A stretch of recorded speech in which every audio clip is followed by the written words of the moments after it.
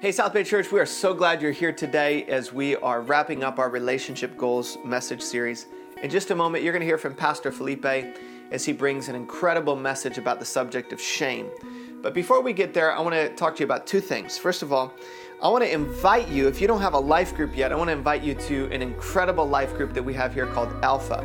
Alpha really is designed for those who are new to faith or exploring faith. At this group, what we do is we take some of your biggest questions, stuff like, who is God? What does it mean to follow Jesus? Why is there so much evil and suffering in the world? If God is so good, why do good people struggle? And we're going to wrestle through these questions in a relational format. And if you are exploring faith or you're new to following Jesus, this is the group for you.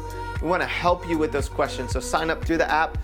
In fact, Stacy, my wife, and I will be at that group, and we're really excited about what's going to happen there. Finally, I want to make sure that you know next weekend we have a brand new teaching series that is kicking off called Win Within, Sunday, September 17th. I'm excited to talk to you about how do you succeed in life, in any endeavor, at work, at home, in your relationships. And what we'll notice through this series is that so often when it comes to success, we focus on what's on the outside, but really the win comes from within. It's like things such as overcoming our fear, attitudes that affect the way that we relate to one another. All of that's on the inside. I want to encourage you to be back as we talk about how do we win within next week. Bring a friend, join us. We believe God has great things in store for this fall here at South Bay Church. Now finally, let's turn our attention to the message that he has for us today. I want to encourage you to open your heart and please do welcome to the stage Pastor Felipe as he comes out with today's message. Well, welcome again to South Bay, all of our campuses, North Campus, South, Sunnyvale, those of you online watching in your PJs, thanks for joining us. Today, we're in a series called Relationship Goals, and it's really, really important because we all have relationships we're working on, and we're kind of going to the root today of some of the brokenness we experience in relationships, and wherever you might find yourself in the journey of faith or life, I really believe there's something here for all of us. So thank you for joining us on that. You know, I want to start right away by just sharing with you my walk of shame. And you might have heard my story before if you've been here at South Bay a little while, but if you ask me what's like on the top of your list of the shame you've experienced in life, this is the story that I would tell you. Back when I was in high school, I moved from Brazil to America, from tropical country to cold country in Michigan. And I went through a cultural shock and an identity crisis. In fact, my freshman and sophomore year, connected with people in my classes and so forth at my school there that were really into drugs. And I, like many of you, got into that world and became very dark in this world of drugs.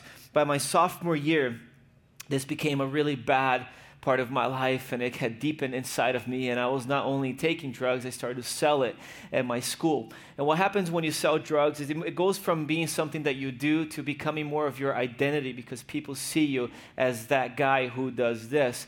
And there's something that happened in me until a moment in my high school year, my sophomore high school year, where the police came into my school. And I got busted at school, and they brought me into the principal's office. And I remember this particular day like it was yesterday. And there were two guards next to me and a dog that came to sniff my stuff. And they had found drug paraphernalia. And I am sitting in extreme guilt and shame about what I had done. I grew up in a home that taught great values. My parents are phenomenal. They're part of our church today. They're my neighbors, and believe it or not, we get along great. And so we grew up in a great household. I was taught faith, but I had deviated from those things. But I had the sense of guilt for what I had done that was overwhelming. And that day, they called my dad out of work. Now, my dad was a high-level executive at Ford, and he got, it's not cool to get a call from your kid's school to say your son was dealing drugs and you need to come out of work. And I remember sitting there in this office and just felt tremendous shame. And I just had to wait for my dad to come get me. And I had lied to them. They didn't know anything about this part of my life. And I remember walking out of the school. There were about 20 steps between the school door and my dad's car. And every step I took was just heaviness. I disappointed my family. I lied. I'm a failure. I am not who I said I was. I'm a hypocrite. And And I came into the car, and I just had this deep sense of shame for what I had done. I'm guessing that I'm not alone, that you've had moments in your life that you felt this kind of shame. Maybe not in the same way I did, and sometimes in subtle ways, sometimes in large ways, but all of us are affected by shame. In fact, it is the primal emotion that is behind all of the brokenness of our relationships. Shame it affects us at home, it affects us at work, it affects our friendships, it affects how we view our enemies. It is the most commonly used tool to discipline kids. If you have kids, you shame them into obedience sometimes. And at the same time, it's a tool used for motivating athletes and employees and those that are under our authority. It's also a tool that's used to make people do what you want them to do. It is what we attribute as the source of distance between us and those that we love, sometimes even subconsciously. We start to separate ourselves from people we love because there's something inside of us that says, hide, hide, hide. And it's what draws us closer to people who tell us the things we want to hear. The people that always want to tell us those things that make us feel better about ourselves. It is all fueled by shame.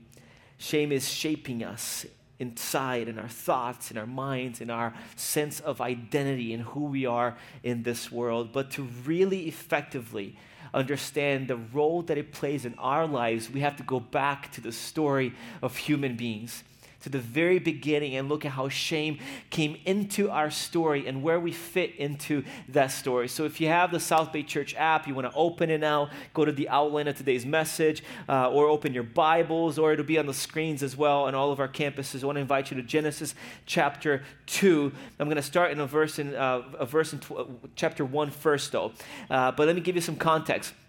Pastor Andy talked about this. If you missed it last week, go back and watch the message because it's foundational for today. But God created everything that we see. He created the heavens and the earth in the beginning. He created the darkness and the light. And then he put animals in the sky, on earth, and under the earth. And then from the dust of the earth, he raised up Adam and breathed life into him. And from the side of Adam, from his ribs, he created the woman. Now, there's a little side tangent. I have a black preacher friend of mine in the South, one of my favorite preachers, who was teaching on this story. And he said, my black friends always try to convince me that Adam was black. He said, I know beyond a shadow of a doubt that Adam was not black because a black man will never give up his ribs. So there he is, white Adam and Eve. Yeah, there's a point to that in the garden, and it's beautiful.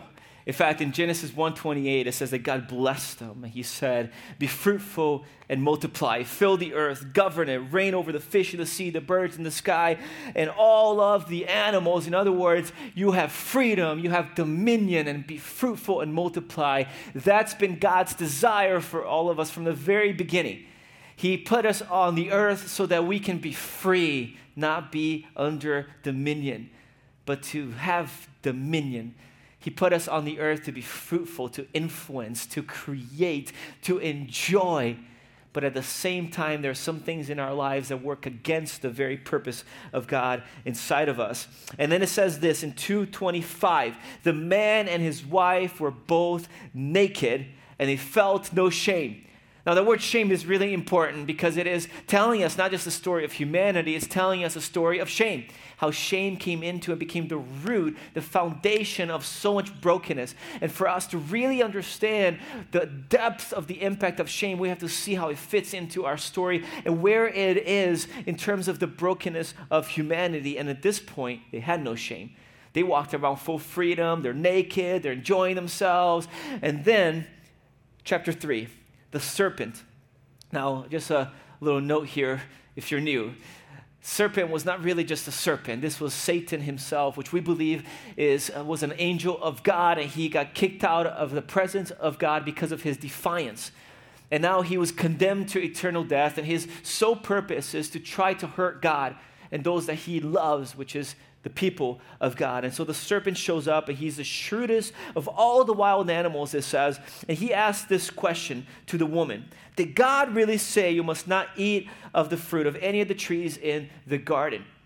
Now, a little note here, something I want you to notice. A lot of times, people that know this story think that Satan here, through the snake, asked the woman, did God really say, don't eat of that one tree in the garden? Which is the tree that God told them not to eat from. There's one tree, and it represented their choice to choose God or to choose their own destiny. And God told them, don't eat of that tree. But that's not what the snake or Satan asked the woman. If you pay attention, exactly what he said is this: did God really say you must not eat of the fruit of any of the trees in the garden? So there he is with the woman. He looks at all of this beauty and all of these different fruits and all of these different trees, and he asks her this question: did God really say to you, you can't enjoy any of these fruits that are around you? And it makes you wonder why he did that. Why did he frame the question the way that he did? See, a part of it is because he's shrewd. He's got a subtle way of deceiving human beings. And unless we catch it, we become subject to the same strategy. You see, he was appealing to her pride. He asked her a question that would require her to correct him. He wanted her to feel like she was in charge, and she took the bait. And she corrected him. No. God didn't say that. He said, we just can't eat of that one tree right there. And I bet you Satan smiled because he saw pride rise up inside of her. And she took a little bit of the bait. This is what he does. He deviates our attention. He wants us to focus on self and to put ourselves in charge of our destinies and redirect our attention from God. See, the things that God wants to give us, the enemy is trying to rob us of. John 10:10, Jesus said it this way: the enemy or the thief comes to steal, to kill, and destroy, but I've come to give you a rich and satisfying life. In other words, I came so that you can have freedom and enjoy and have dominion. The enemy comes to take that freedom and make you captive. He comes to make you not have dominion, but to be dominated. He wants us to be enslaved to sin and corruption and addictions. And where God wants us to have freedom, he wants us to have shackles. But he doesn't do it in these big, whatever ways. He does it in very subtle ways usually. He twists things inside of our mind, and he's trying to disrupt the relationship that humans have with their God, with each other, and with their purpose. And pay attention to this. And then the woman corrects them. They're both deceived. They eat the fruit. They feel ashamed of themselves. And then it says at that moment, verse 7, their eyes were open, and they suddenly felt shame at their nakedness. So they sewed fig leaves together to cover themselves because they were afraid and naked. And in this moment, notice again the word shame. It's telling us how shame came into the story of humanity. Now, first they were without shame. Now they're hiding behind bushes. And they had been belittled, and their authority and dominion had shrunk, and they felt insecure, and their identity was crushed. And that's what sin does to us. And then something really strange happens. In Genesis 3:20, it says, the man Adam then turned to his wife and named her Eve. See, a lot of people think that when God created Adam and Eve, he called them Adam and Eve, and it wasn't the case. In fact, in Genesis chapter 5, verse 1, it says that God created man and woman in his image, and he called them Adam. They had one name. Part of the reason he did this is because the name in biblical times had described your identity. It described your purpose on the earth. And he looked at both of them and said, I want you to be free, to have dominion, to multiply, to fill the earth and be fruitful. It was one purpose, one identity, which is why it's described as these two people becoming one together in marriage. It was God's design for there to be oneness in our relationships with others. But in this moment, when sin came into the earth, their covenant with God was broken. And Adam turned to his wife, and no longer one identity. Now you're Eve, and I'm Adam. We have two identities. And they have to work from that moment on to restore the oneness that they once had. See, shame separates us from God, but also from each other and from our purpose. Now they didn't feel like they had the freedom to walk around the garden and to do all the stuff that God wanted them to do. In fact, they were kicked out of all of that freedom. And now they were restricted and hiding behind bushes. And they didn't have all the ability they had to fulfill their purpose on the earth anymore in the same way. But see, this is not just a story of creation. This is our story. This is the story of all of us and how sin comes into our life and turns into guilt, and then it turns into shame, and it leads us to condemnation. And for a very long time, the enemy has had the same strategy. And unless we know it's his strategy, we fall under it. We fall subject to his attempts to destroy us. This is why Paul, the Apostle Paul, wrote this letter to the Corinthian church, and he said, Satan will not outsmart us, for we are familiar with his schemes. In other words, he's got a strategy, and we have to know what it is, or we fall into his strategies. And his strategy is this. He wants us to sin and to feel guilty for the sin, not deal with the guilt. Guilt can be good, but if you don't deal with it, it'll wound your soul, and it becomes who you are. And then instead of just guilt, now you're carrying shame. And your shame will lead you to condemnation. It's sin, guilt, shame, condemnation. And he wants us to go through that because he was condemned. The enemy was condemned, and he wants us to go through the same pattern that he went through. So I want to define some of these terms for us. If you're taking notes, write some of this down. See, sin literally means to fall short. Romans 3:23 says, we all fall short of God's glorious standard. In other words, it is our inability to perform or to live at God's standard, and we all do it. Every single one of us, the godliest of us and the most evil of us, we all do it. But sin is not just falling short, it makes you feel short. It diminishes us. This is why Adam and Eve, they started to hide themselves and cover themselves, because when you have sin in your life, and you felt this before, you lose your security. You get insecure. You walk around, it's hard to look people in the eye, and you're talking to your wife or your kids, and they're asking you questions related to that thing that you hid, and all of a sudden you can't look up anymore, and you don't walk with confidence, and you don't have dominion, because sin has a way of belittling who we are. That's what Satan wants to do. And then it turns into guilt. Guilt is the negative feeling based on your behavior. And we all feel it, whether you're a Christian or not, or whatever religious background you are here at South Bay, you feel guilty. When you hurt somebody, you feel guilty. When you cross the line and when your moral compass, you feel guilty. And guilt can lead you to good things. Because if you feel guilty and you do something about it, you can repair things that you broke. But see, when guilt sinks deep into your soul, which is what the enemy tries to do, he accuses you. See, that's not just what you did, that's who you are. It turns into shame. Where you feel guilt, you actually carry shame. Shame is the negative feeling based on who you think you are. I love Brené Brown. She's a researcher, very well known in the Bay Area here, that researched shame, and she's got a great TED Talk on this. And this is a quote from her talk. It says, shame is a focus on self. Guilt is a focus on behavior. Shame is, I am bad. Guilt is, I did something bad. How many of you, if you did something that was hurtful to me, would be willing to say, I'm sorry, I made a mistake? But you see, shame says, I'm sorry, I am a mistake. You see the difference? And we all do it. In fact, last night, I'm cooking with my daughter, Kaylin. She's 9 years old. And I'm frying stuff with her.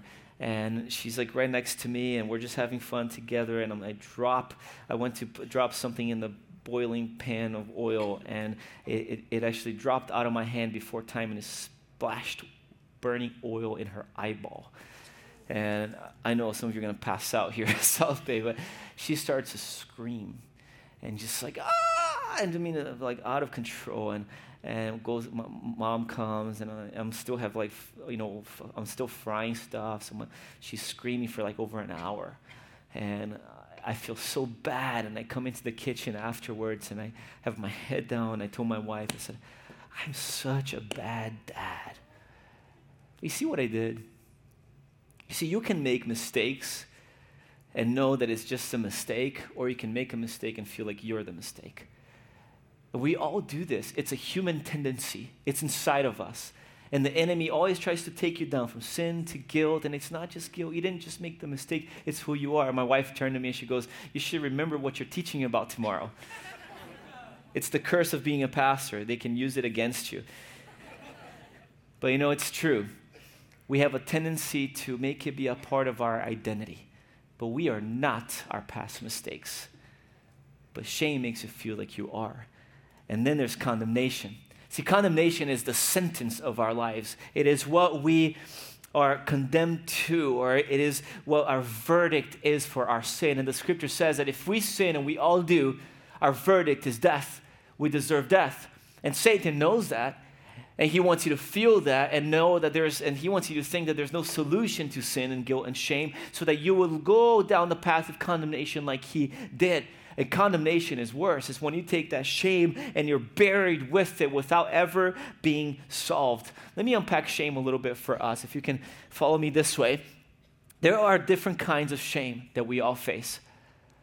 There's a shame, and I want to speak to you if you're here. This is the shame of someone's mistake towards you. You were maybe a child or young, and someone wounded you so deeply that it became your identity. And that pain of someone else's mistake, though maybe even in the moment you knew it was their fault, eventually you started believing it was your fault. When that guy forced you to sleep with him, when you were subject to your parents' divorce and you saw certain pains that came in, that was not your fault. But there's a shame that Satan accuses us of, and he tries to build it into our identity. And he says, cover that because it's your fault. And God looks at us and he says, it's not. I created you for freedom and to have dominion and to be fruitful. And God loves us the way we are, but the enemy tries to twist that in us. And if that's who you are, I want you to know it's not your fault. It's not God's intention. There's another kind of shame, though. This is the shame of our mistakes. It's not what someone else did, and it might not even be a sinful behavior, but it's something that you did that you know caused so much embarrassment to you that you shoved it deep into your soul, and it's reshaped the way you view yourself. And you walk around with this red covering over you because you don't want anybody to see the scars underneath or the pain that it caused, and you want to hide it, and you don't want people to know it's there. So it's just been weighing you down, and that mistake of your past has redefined your future, and your new identity is now in that mistake that you made. And God looks at you and he says, it does not have to be so. And there's a sin and our shame. That's the stuff we do in the darkness. And you know exactly who you are when I talk about this. And you have this sense, this uncomfortable feeling inside of your heart, because this kind of shame makes you want to really hide. It's got different tones, by the way, of gray. And it's got different styles of coming at you. But all of this, it makes you want to hide. It's a sin you commit in darkness, and you don't want anybody to find out about. You want to clear the browser, and you want to shove it under the rug, and you don't want them to run that background check, because you know that if it comes out, that they're going to know who you think you are. And you've built your identity around this covering, and it weighs you down. And God looks at you and he says, I have a solution for that. You don't have to carry the weight of your sin. It's been solved. And there's another shame, and this shame is unique because it's subtle. And it's one of the most demonic shames I believe we experience, is religious shame. And I want you to know a few things, and I'm going to say this very strongly for a reason, but religion is from the devil. You see, religion is not from God. Jesus did not come to establish a new religion. Religious people killed Jesus. In fact, when they tried to weigh people down with religion, when people of his own faith background, the Jewish people came and they tried to impose religion, you got to do this and that and that, and then he rebuked them and he says, you weigh people down with your religious demands, but you don't lift a finger to help them. Religious people hated Jesus because he came to abolish religion. See, he didn't come for Jewish people or for Christians or whatever religious background you might be. He came for everybody. He didn't come to start a new, better religion. He came to take care of the need of religion. And anytime in the name of Christianity, Islam, Hinduism, people come to you and try to convert you to a religion, I want to tell you, run. Because Jesus is not about religion. He came to restore a loving relationship with our Creator. He came to show us how to be in the garden again in freedom from the consequences of sin, to have dominion of our lives, to conquer, to be able to be fruitful and live in an environment of grace and not religious burden. See, when we adopted our 2 boys from Brazil, and you might have heard my story. We have 2 boys we adopted 3 years ago. When we brought them home, they were 8 and 9 years old. And one day I was talking to them about prayer. We were reading a little book on prayer. And I could tell they had like a weird emotion around it. And so I said, hey, what are you feeling? And they said to me when they were in one of their foster homes, that there was one of their foster moms that used to punish them. And she would punish them by making them get on their knees on top of bottle caps or combs and recite the Lord's Prayer over and over and over again until it sunk into their knees and they would just cry. So every time they think of prayer from that moment on, they think of guilt and shame because of religion. And I want you to know, if you've had that in your life, regardless of what religion it is, even Christianity, that is not from God. It is from the devil himself. Jesus comes and he wants you to remove the shame of religion and walk into relationship with him, because religion never came from him. It is not his desire for us. He wants us to have freedom and grace and love and know him. And there's no need for sacrifices. He doesn't want sacrifices or rituals. God wants our heart. He wants us to be reconnected with him. And you see, my whole journey, even with my boys, is to help them remove religion. There's a lot of people here that you haven't taken a step to God because you have religion between you and God. And every time you try, you have all this shame of religious leaders that impose stuff on you and stuff they did to you that was shameful. And it's their shame, not yours. Jesus wants you to be free from that. But see, shame, it separates us from God, from people, from our purpose, but there's a remedy for all of this.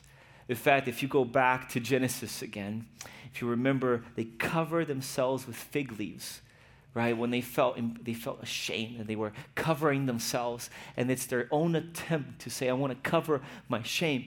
Then Genesis 3:21, listen to what God does. The Lord God made clothing from animal skins for Adam and Eve. God looked at their man-made attempts to repair their shame, and he gave them a picture. He said, I'm gonna be the solution. And through the ripping of flesh and the shedding of blood, he covered their shame. It painted a picture that someday the real solution would come from him.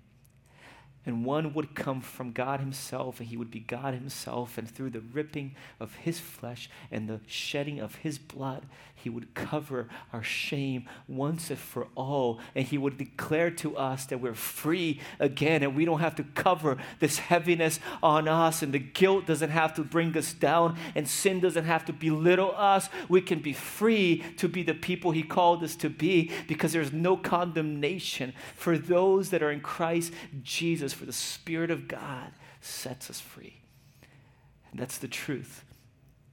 See, a lot of our attempts to cover shame are Band-Aids. And sometimes when we hide it, there's a pseudo sense of safety.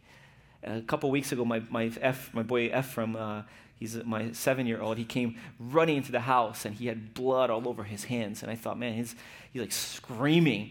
And I know weird stuff happens in my house, but when you have 5 kids, the chances are higher, right? So he's like going screaming, and there's blood everywhere. And I thought someone chopped off his hand, and it was like extreme. So he's screaming at the top of his lungs. And he's on the couch with me, and I'm trying to comfort him, and he just won't stop screaming, and there's blood everywhere. And I said, Lily, run and get a Band-Aid. So she runs and gets a Band-Aid, and she comes back, and he's like, oh, he's screaming, and I wrap it around in his finger, and then he goes, ah. I was like, is it better, buddy? He goes, yeah. You see, it's funny when it's a little cut on your finger. But this is what we do with our shame. We put little Band-Aids, and we're like, I'm just not going to tell my wife, and I'm not going to tell God, and I'm going to pretend like it never happened. And we walk around, and we think it's all okay, and we don't know why we feel empty, and why we feel incomplete, and why we feel insecure, and why we can't take feedback from people, and why at work we have all these broken relationships, and why when we try to get closer to someone, we can't get close to them, and there's something inside of us tells us, go a little bit farther, hide a little bit, don't have dominion, don't have freedom. It's because of shame, because there's a Band-Aid over it, and God says you need to uncover it. And if you uncover it, I will cover it with grace. But if you keep it covered, it'll knock you down into condemnation. You see, animal clothing, the animal clothing that God made them was symbolic of the fact that we can have our shame covered through Jesus. And it's very simple. In fact, in Romans 10, it says, for it is with your heart that you believe and you're justified, and it is with your mouth that you profess your faith that you are saved. And then he says, as scriptures say, anyone who believes in him will never be put to shame. All it takes, and if you haven't taken that step, I want to plead with you. Receive the gift of salvation. It is not you converting into a religion, just to be clear. It's you saying there is one solution for humans to reconnect with their Creator, and that solution has to come from God. It cannot come from religion or human attempts to cover ourselves. It comes from God's attempt, and His attempt is Jesus. And all we need to do now is say, God, in my heart, I believe and I profess it with my mouth that you, Jesus, you were ripped for me, and your blood was shed for me, and you conquered death by being resurrected again. And then the sin is on him, and the guilt is on him, and he carries our shame all the way to condemnation so that we don't have death but have salvation. It's the best gift that he's ever given to us, and it's for everybody. And I want to ask you to consider, what would you need to do today to take a step forward and say, I'm going to remove all my shame and be reconnected with my Creator? To take that step. In Colossians 2, it says, in this way, he disarmed the spiritual rulers and authorities, and he shamed them publicly by his victory on them on the cross. See, the shame came back to Satan, and it's off of us. But see, the second separation was us and people. And the way that we heal that separation is by uncovering our shame. And it's difficult. And I know you don't want to hear it, but the only way is to remove the Band-Aid and say, you know what? I have brokenness. And I confess your sins to one another so that you may be healed, the scripture says.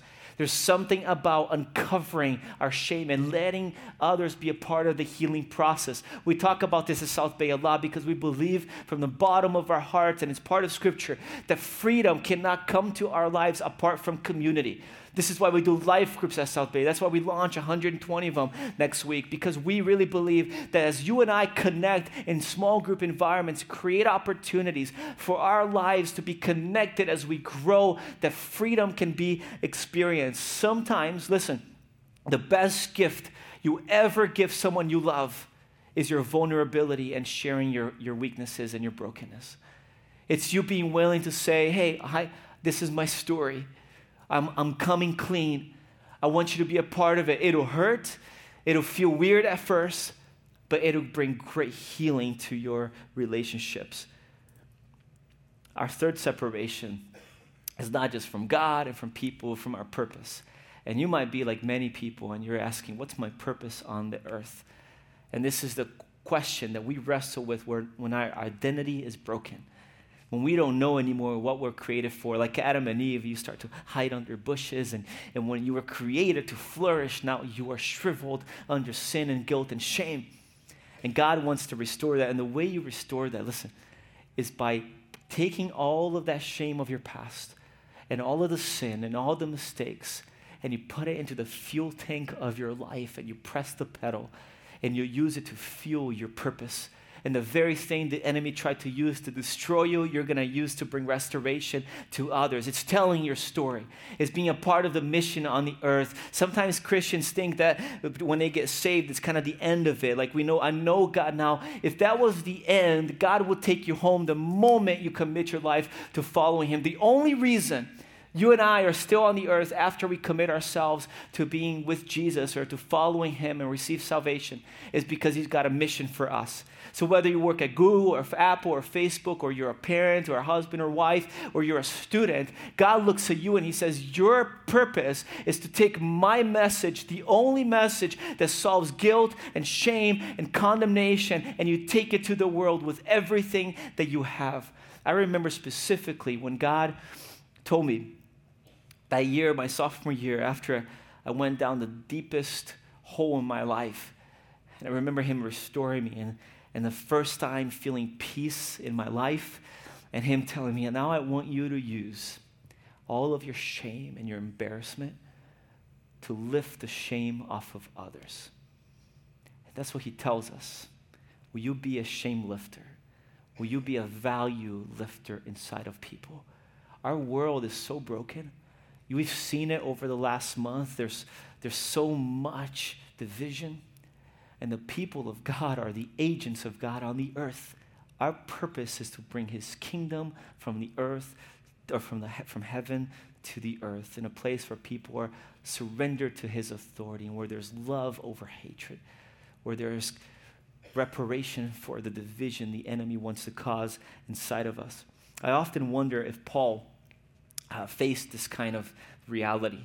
See, the Apostle Paul, a lot of you know this, he was one that persecuted Christians, and he would go from town to town and kill Christians and take the husband from the wife and the child from the mom, and he would drag them to prison. He would sometimes stone them to death until he found Jesus, and he realized he was totally wrong for what he was doing. And my wife and I this summer got to be on a sabbatical, and we traveled to some of the cities where Paul did ministry. And I stood there in locations where Paul was beat up in Corinth and in Athens, and these places where he was ministering. And oftentimes in these cities, he was beat up and dragged out of the city. And the next day, he'd go right back into the city he got beat up to tell people that God loves them, that there's a solution to their guilt and their shame. And his drive was unreal all the way to the end of his life. And then he called over, when he was an older man now, he called over all the leaders all over Turkey that he had raised up in the church. And he said to them, I declare to you, I have been faithful. And if anyone suffers eternal death, it's not my fault, for I didn't shrink back from declaring all that God has for you. In other words, I poured it all out on this till the very end, because that is what God created us to do, is to be fruitful, to multiply his kingdom on the earth. The most significant place I went to this summer was in Rome. If you ever go there, if you've been there, you might have seen the Mamertine prison, I think is how you call it. It's the prison where the history records Paul and Peter spent the 2 last years of their lives before Paul was beheaded and Peter was crucified upside down. And it's a prison that is really dark, and I'll show you a picture on the screens, and it's a tunnel kind of feel, and it's round, and prisoners used to stay there underground or underwater, and that's how you would suffer. Then they were there for 2 years in this prison. And it was dark, there's no sunlight, you're underwater, so your skin starts to get all weird, and it's really strange emotion to be in there. And I'm walking there with my wife, and I'm just picturing Paul after pouring his life out and his full devotion to God, spending 2 years in this place in darkness, him and Peter together. And then I asked the historian that was with us, I said, what do we know about this place? She said, history recorded that in the waters of this jail cell, Paul and Peter baptized the 2 guards that were taking care of him. And I looked at my wife, I was like, man, These guys were unreal.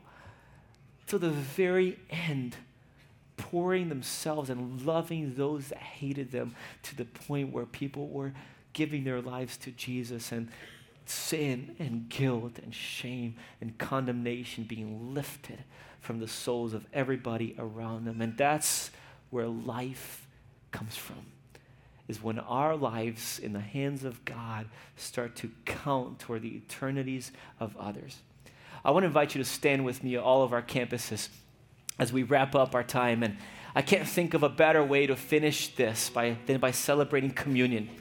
And at all of our campuses, there are tables in the front or the back of the room where you can go to the table. And the table has two elements. It's got bread, which symbolizes the body of Jesus, the very flesh that was ripped to cover our shame. And then there's a cup that symbolizes the blood of Jesus, the blood that was shed on the cross for the forgiveness of our sins. And this is a moment for those that have committed to follow Jesus, or those of you today that you're saying, this is my day. Like, I am ready. I'm not going to join a religion. I'm going to come to Jesus. And this is your moment to come to the table and let the elements, the bread and the juice, to be your very commitment to say, Jesus, I am giving you everything in my life. My soul is yours, and I receive the solution for sin and guilt and shame and condemnation, and I want to receive salvation from those things and life eternal with you. And if you take that step today, you'll be saved. And then some of us here today, you have relationships that have been broken. And when you go to the table during this moment, this is your commitment to say, I'm going to remove my shame. I'm going to uncover it today. I'm going to let people know. I'm going to tell my story. I'm going to take steps of restoration.